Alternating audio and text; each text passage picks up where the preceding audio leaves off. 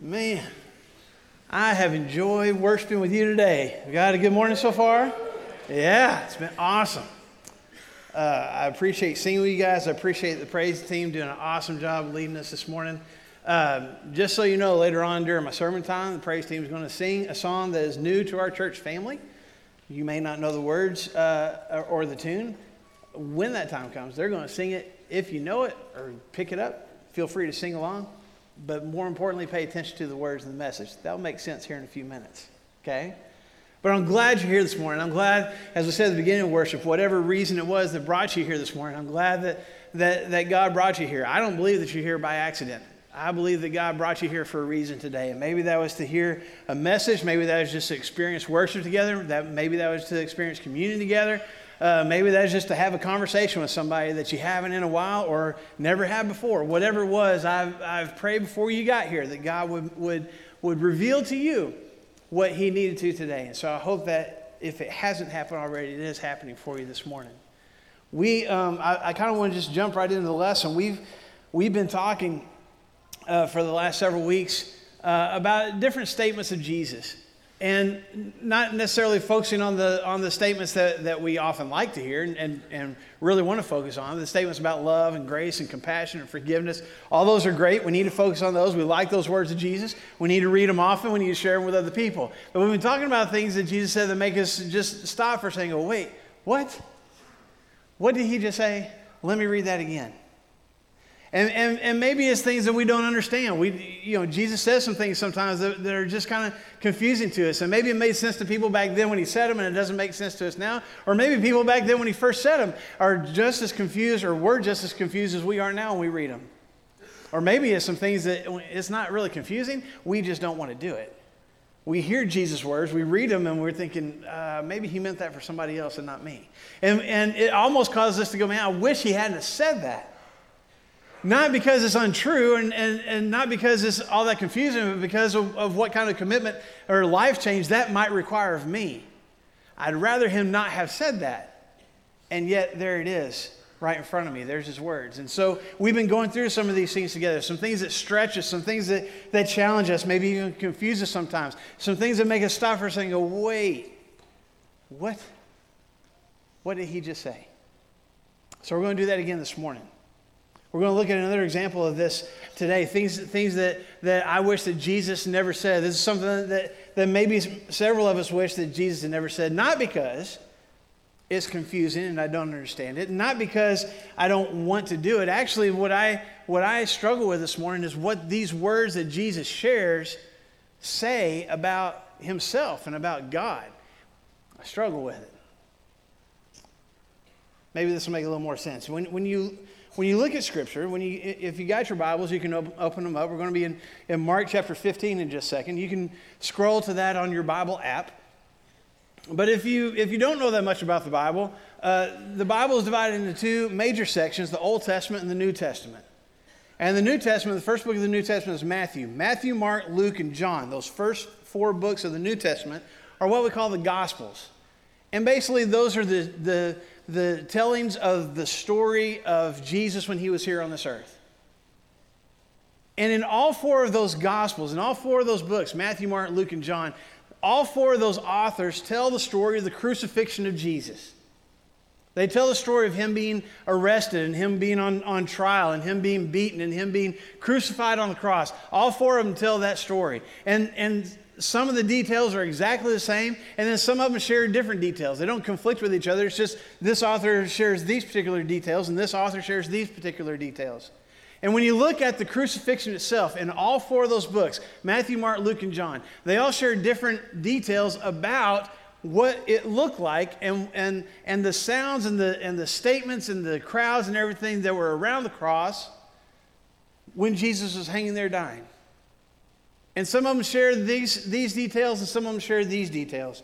And they all share something, maybe a couple of things, that Jesus said while He was on the cross.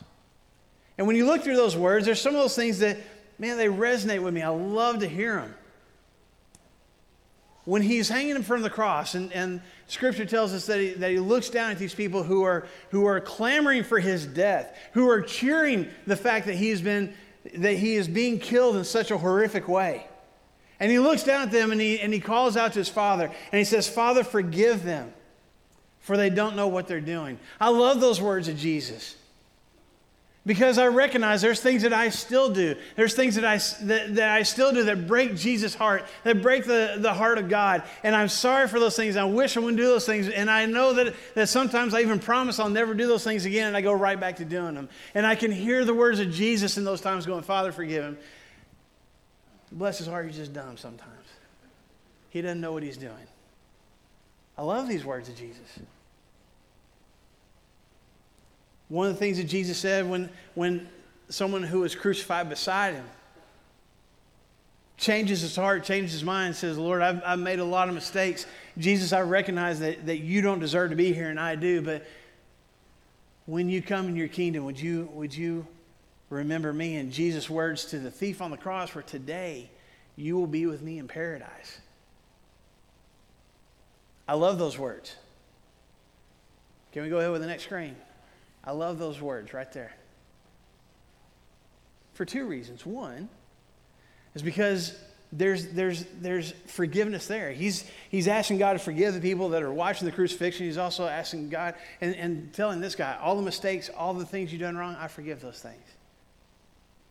But then there's also the promise. This isn't the end of the story. Today, you're going to be with me in paradise. I love that. When Jesus looks down from the cross and he sees one of his disciples standing next to his mother, and you can only imagine the emotions that she's going through and as she watches her son suffer and die in such a horrific way. And he looks at her and he sees this disciple next to her and he says, woman, here's your son. It's a beautiful statement. In the middle of going through the crucifixion, in the middle of all that Jesus is dealing with, he's still concerned about his mama.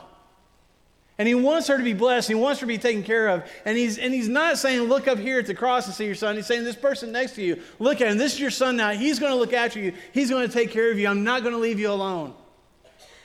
I love that.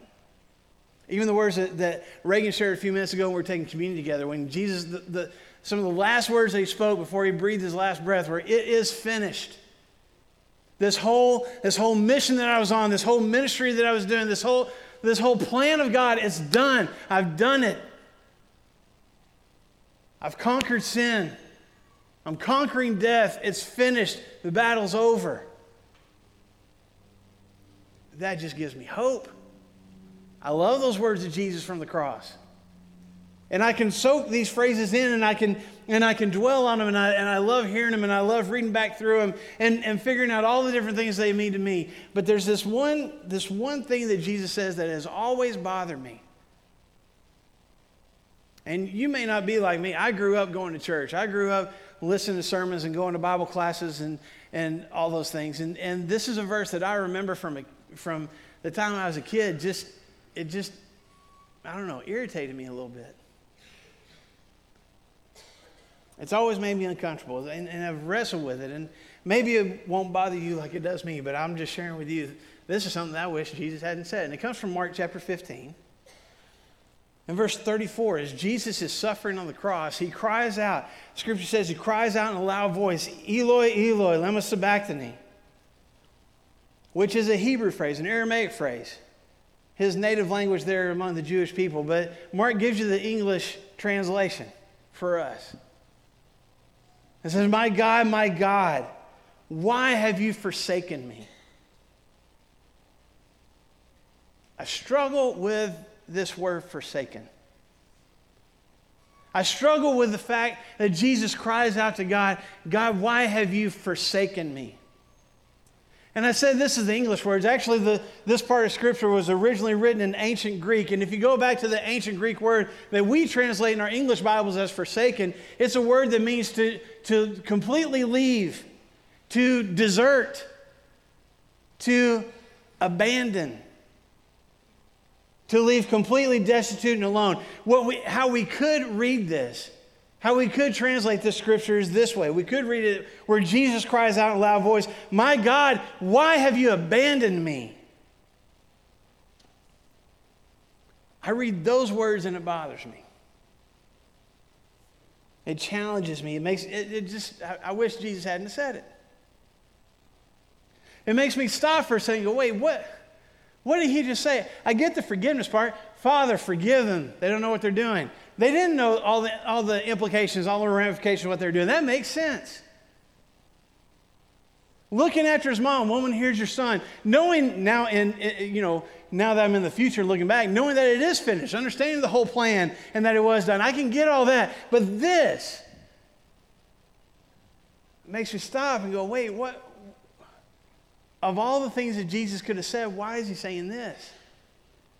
And we could come up with all sorts of answers. And if you listen to different speakers, if you go on YouTube, if you look stuff up on different search engines, you'll find all sorts of different people giving opinions of why Jesus said this. And I don't want to overcomplicate this morning. I want to tell you why I wish Jesus hadn't said this. It's not because these words aren't honest and real, and it's not even because these words make Jesus sound weak. I'm sure he was. He's been up all night. He's been on this mock trial. He's been beaten within an inch of his life. He's been nailed to a piece of wood and is slowly suffocating to death. There's weakness and vulnerability there. That's not what bothers me. What bothers me about these words is what this cry from Jesus says about God.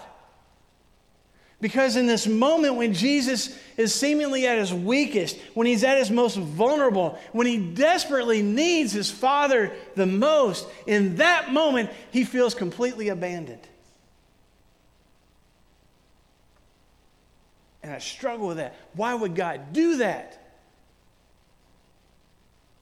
Why would the God who is supposed to be the epitome of love, who is supposed to be the embodiment of compassion and grace and mercy, why would he turn his back on his own son, especially when Jesus needed him the most? But we see the answer when we see the complete picture of Jesus on the cross. Because you see, when we look at the cross, I mean, with our physical eyes, we can see, even, I know none of us were actually there, but from the descriptions, you can picture in your mind, you can see the beaten body. You can see the bruises and the swelling starting to form from the times that he was hit with sticks and punched and kicked. You can see the sweat and the blood mixed with the saliva of men as they have spit on him, dripping from his face and his hair and his beard. You can see the thorns pressed into his skull, gouging into his skin and creating drops of blood running down his face and into his eyes. You can see the places where the whips have torn away flesh. You can see the nails. You can see him hanging from the cross. You can see the blood dripping down his arms and down his body. You can hear his breath getting a little shorter and struggling a little more. You can hear him wheezing as his body slowly sinks and he continues to suffocate to death. You can picture all of that. You can see the suffering. You can hear it in his voice. You can see it with your eyes. And what we can't see, what we just don't have the ability to see is, in spite of all that suffering, there's one more thing that Jesus was suffering, and we can't see it with our physical eyes. We can't picture it ourselves. One other thing that he's dealing with on the cross, and that is our sin. And that may not seem like a big deal, but I want you to understand that up until this point, up until the time that Jesus was hanging on the cross, Jesus had never personally experienced sin before. He had been around it. He had seen people commit sin. He had forgiven it. He had helped people walk through it. He had brought people out on the other side of it. He had been surrounded by it, but never done it himself. He had never known what it's like to deal with the guilt and the frustration and the hurt of sin. He had never personally experienced it. And yet on the cross, for the first time ever, not only is Jesus enduring the physical suffering, now he's got my sin, my guilt, my frustration, and repeatedly doing the things that I said I wouldn't do. My anger at myself for the choices that I made. My despair, my disgust. And yours too. You see, Paul says in 2 Corinthians chapter 5, verse 21, that God made him who had no sin to be sin for us. The one who had never known sin, the one who had always forgiven sin but had never committed sin, now becomes the embodiment of sin. It's not just, it's even difficult to wrap our minds around. It's not just that Jesus felt sin or felt the consequences of sin. Jesus became sin. He became something that God hates. He became something that God rejects. Because the very nature of Almighty God doesn't allow him to be around sin. He can't tolerate to be around it. He hates sin. He doesn't hate sinners. He hates sin. And he can't tolerate it. And he can't be near it. And Jesus became it. He became sin for us. All the selfish choices, all the failures, all the hatred, all the guilt. Jesus took all of that on himself and became all of those things. And God in that moment, he couldn't be around that stuff. It can't be in his presence. It's against his very nature. As he said to his people through the prophet Isaiah in Isaiah 59 and verse 2, it's your sins that have cut you off from God. Sin creates separation. Sin creates disconnection. I choose something else instead of choosing God. And when I do, we're separated. We're completely disconnected. And when Jesus took on all our sin and became sin, it created for him, for the first time ever, in all of eternity, for the first time, he was separated from God. He was disconnected from God. A distance that he had never, ever felt before. He felt abandoned. I'm all alone. I'm carrying this by myself. My God, why have you abandoned me? That's what's happening on the cross, folks. There's a sacrifice that's being made. There's a death that's occurring. There's a penalty being paid for our sin. Yours and mine. Whether you even choose to believe in that or not, my Lord died for your sin. And he died for mine. And Almighty God is allowing his sin on the cross, is allowing his son to become something that he hates. Because he loves us that much. God couldn't stand to be around sin. He couldn't stand to be around sin, but God also couldn't stand to not be around you. I want to say that again. I want it to resonate. I want you to hear it. Maybe some of you for the first time. My God can't stand to be around sin. But maybe even more so, my God can't stand to not be around you. So he allowed his only son to become the embodiment of sin. For you. For me. So that distance wouldn't be there anymore. So we could be reconnected with him again.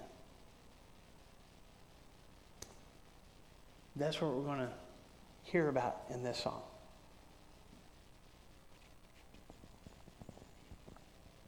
How great the chasm that lay between us. How high the mountain I could not climb. In desperation, I turned to heaven and spoke your name into the night. Then through the darkness, your loving kindness tore through the shadows of my soul.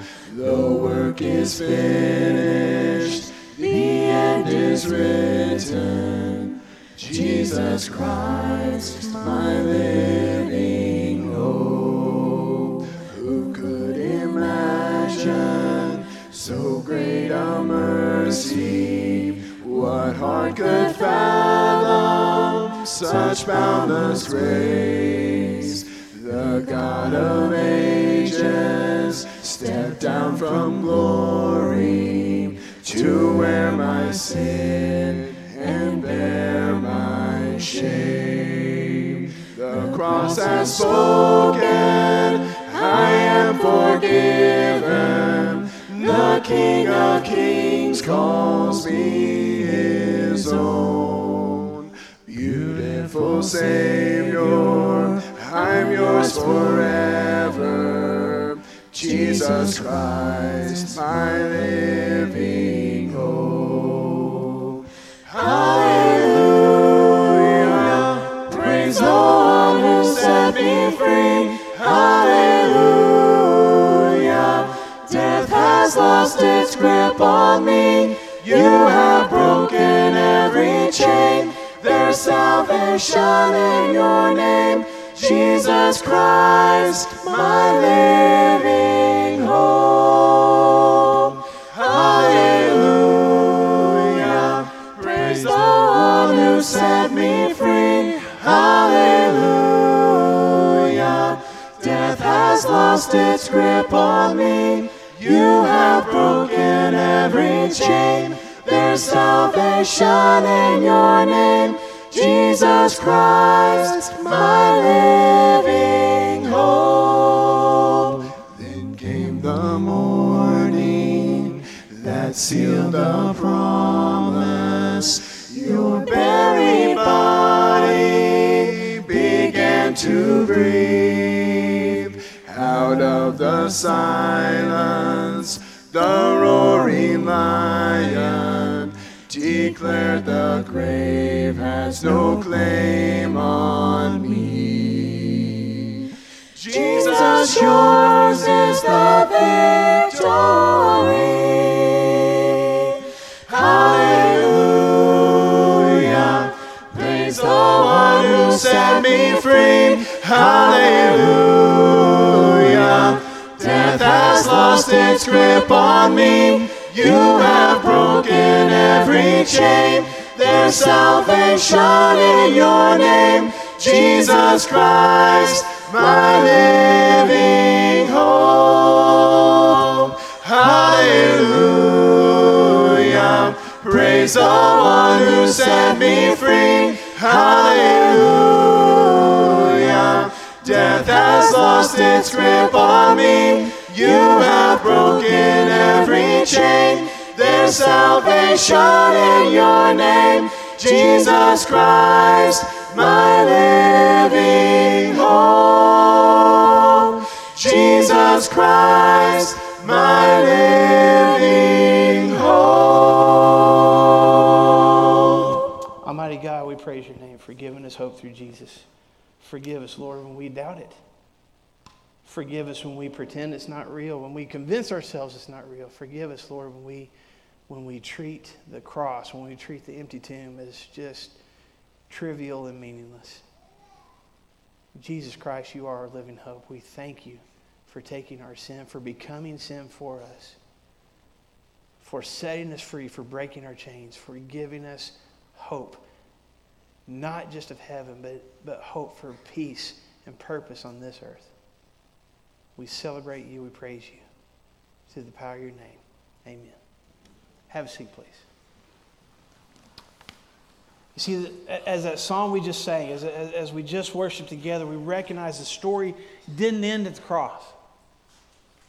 The story wasn't finished at the tomb. Yes, Jesus really died, and yes, they really did put his body in a tomb. He was sacrificed. He gave his life to pay the penalty for our sin, for your sin, for my sin. And in that moment, he was separated from God, and he felt completely abandoned by his Father. But then, the debt was paid.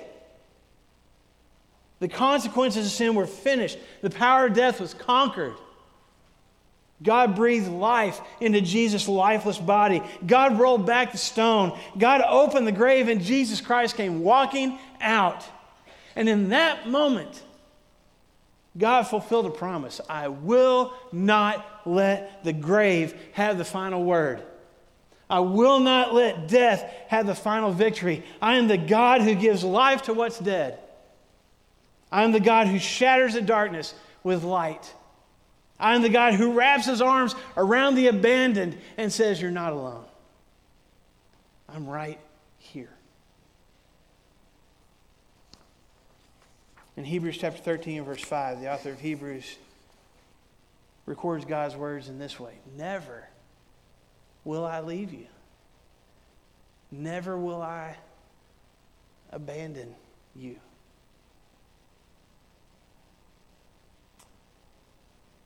I may feel defeated.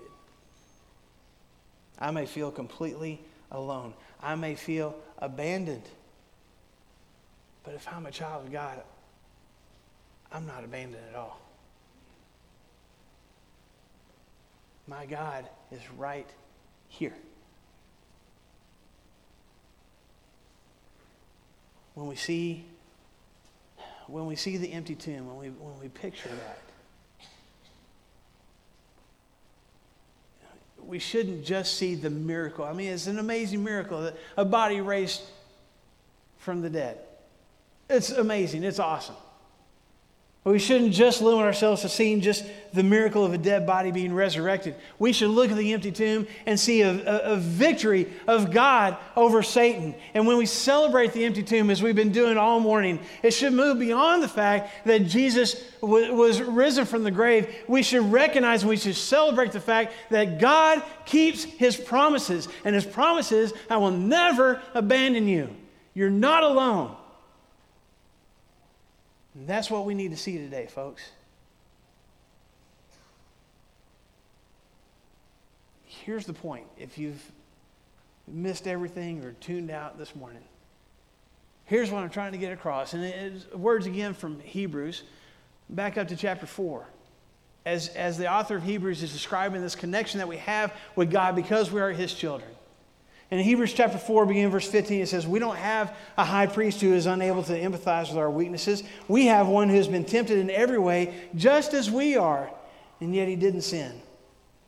Let us then approach God's throne of grace with confidence so we may receive mercy and find grace to help us in our time of need.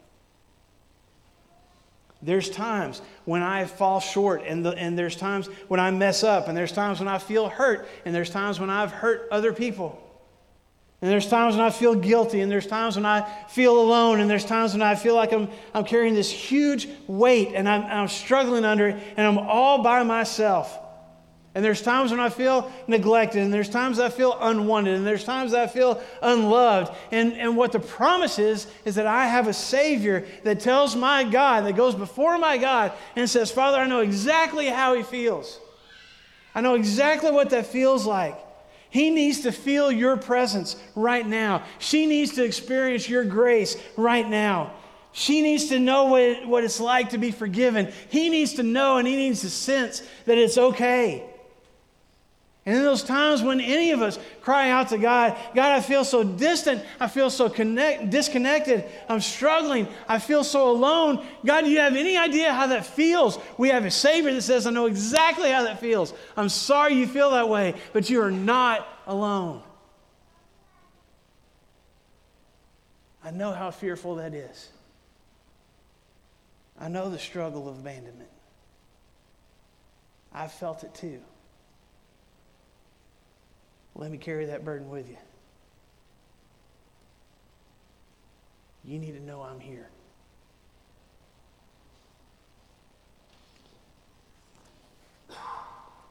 Years ago, when Christy and I were working with the Southside Church of Christ over in Rogers, every summer we had a vacation Bible school.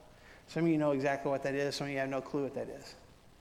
We invite, our church and our community, bring your kids. We're going to have Bible lessons. We're going to have snacks. We're going to have songs. It's just going to be a fun time together where we learn about Jesus together. And they would come several nights a week, and we would do that together. And it was awesome. We had a lot of volunteers, a lot of fun, a lot of work. Our kids were kind of small at the time, and there was one night where everything was done, and there's just a handful of us there in the building, and that building was fairly good size. And at the entrance of that building were these glass doors. And kind of like the glass doors we have here, it had that panic bar where, you can get out, but you can't get in when that bar's engaged. You know what I'm saying? It's locked from the outside. And there's several of us that are cleaning up. We're getting trash thrown away. We're getting stuff ready for the next day when all the kids are going to come back again. We're turning off lights. We're turning off all the AV stuff. We're getting everything taken care of. And our kids are running around the building somewhere. And one of our boys ran outside, not knowing that he couldn't get back in. And we're all over this big building. We're nowhere near the lobby. And when he tries to get back in, he can't. And every door that he tries, he yanks on and it's locked. And fear sets in. And he starts shaking doors and he's kicking them and he's screaming, "Let me in! Mommy! Daddy!" I don't know how long he was doing it. By the time one of us came walking through the lobby and saw him there, the tears and the snot were rolling. And that panicked feeling, you could see it in his eyes. Because for a moment, he knew where we were, and he couldn't get to us. And he was alone. And I share that with you this morning as we wrap up today. That some of you may feel that feeling. Maybe just that dramatic, maybe not quite so, but you know what it's like to be disconnected from the Father. Maybe some of you are here this morning, you've never even had that connection before. You don't know what it's like to be loved and to be embraced by a God that paid the ultimate price for you.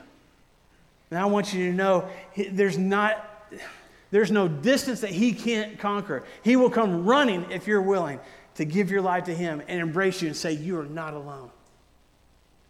Some of you have felt his embrace before and you've walked away from it. Your own choices, your own decisions, the relationships, the habits, the addictions. Something has disconnected you and you feel distant from God. And maybe in your own heart this morning you're saying, God, Father, I can't get to you. I want you to hear the voice of my God this morning saying, you're not by yourself. I want you to see him running to you,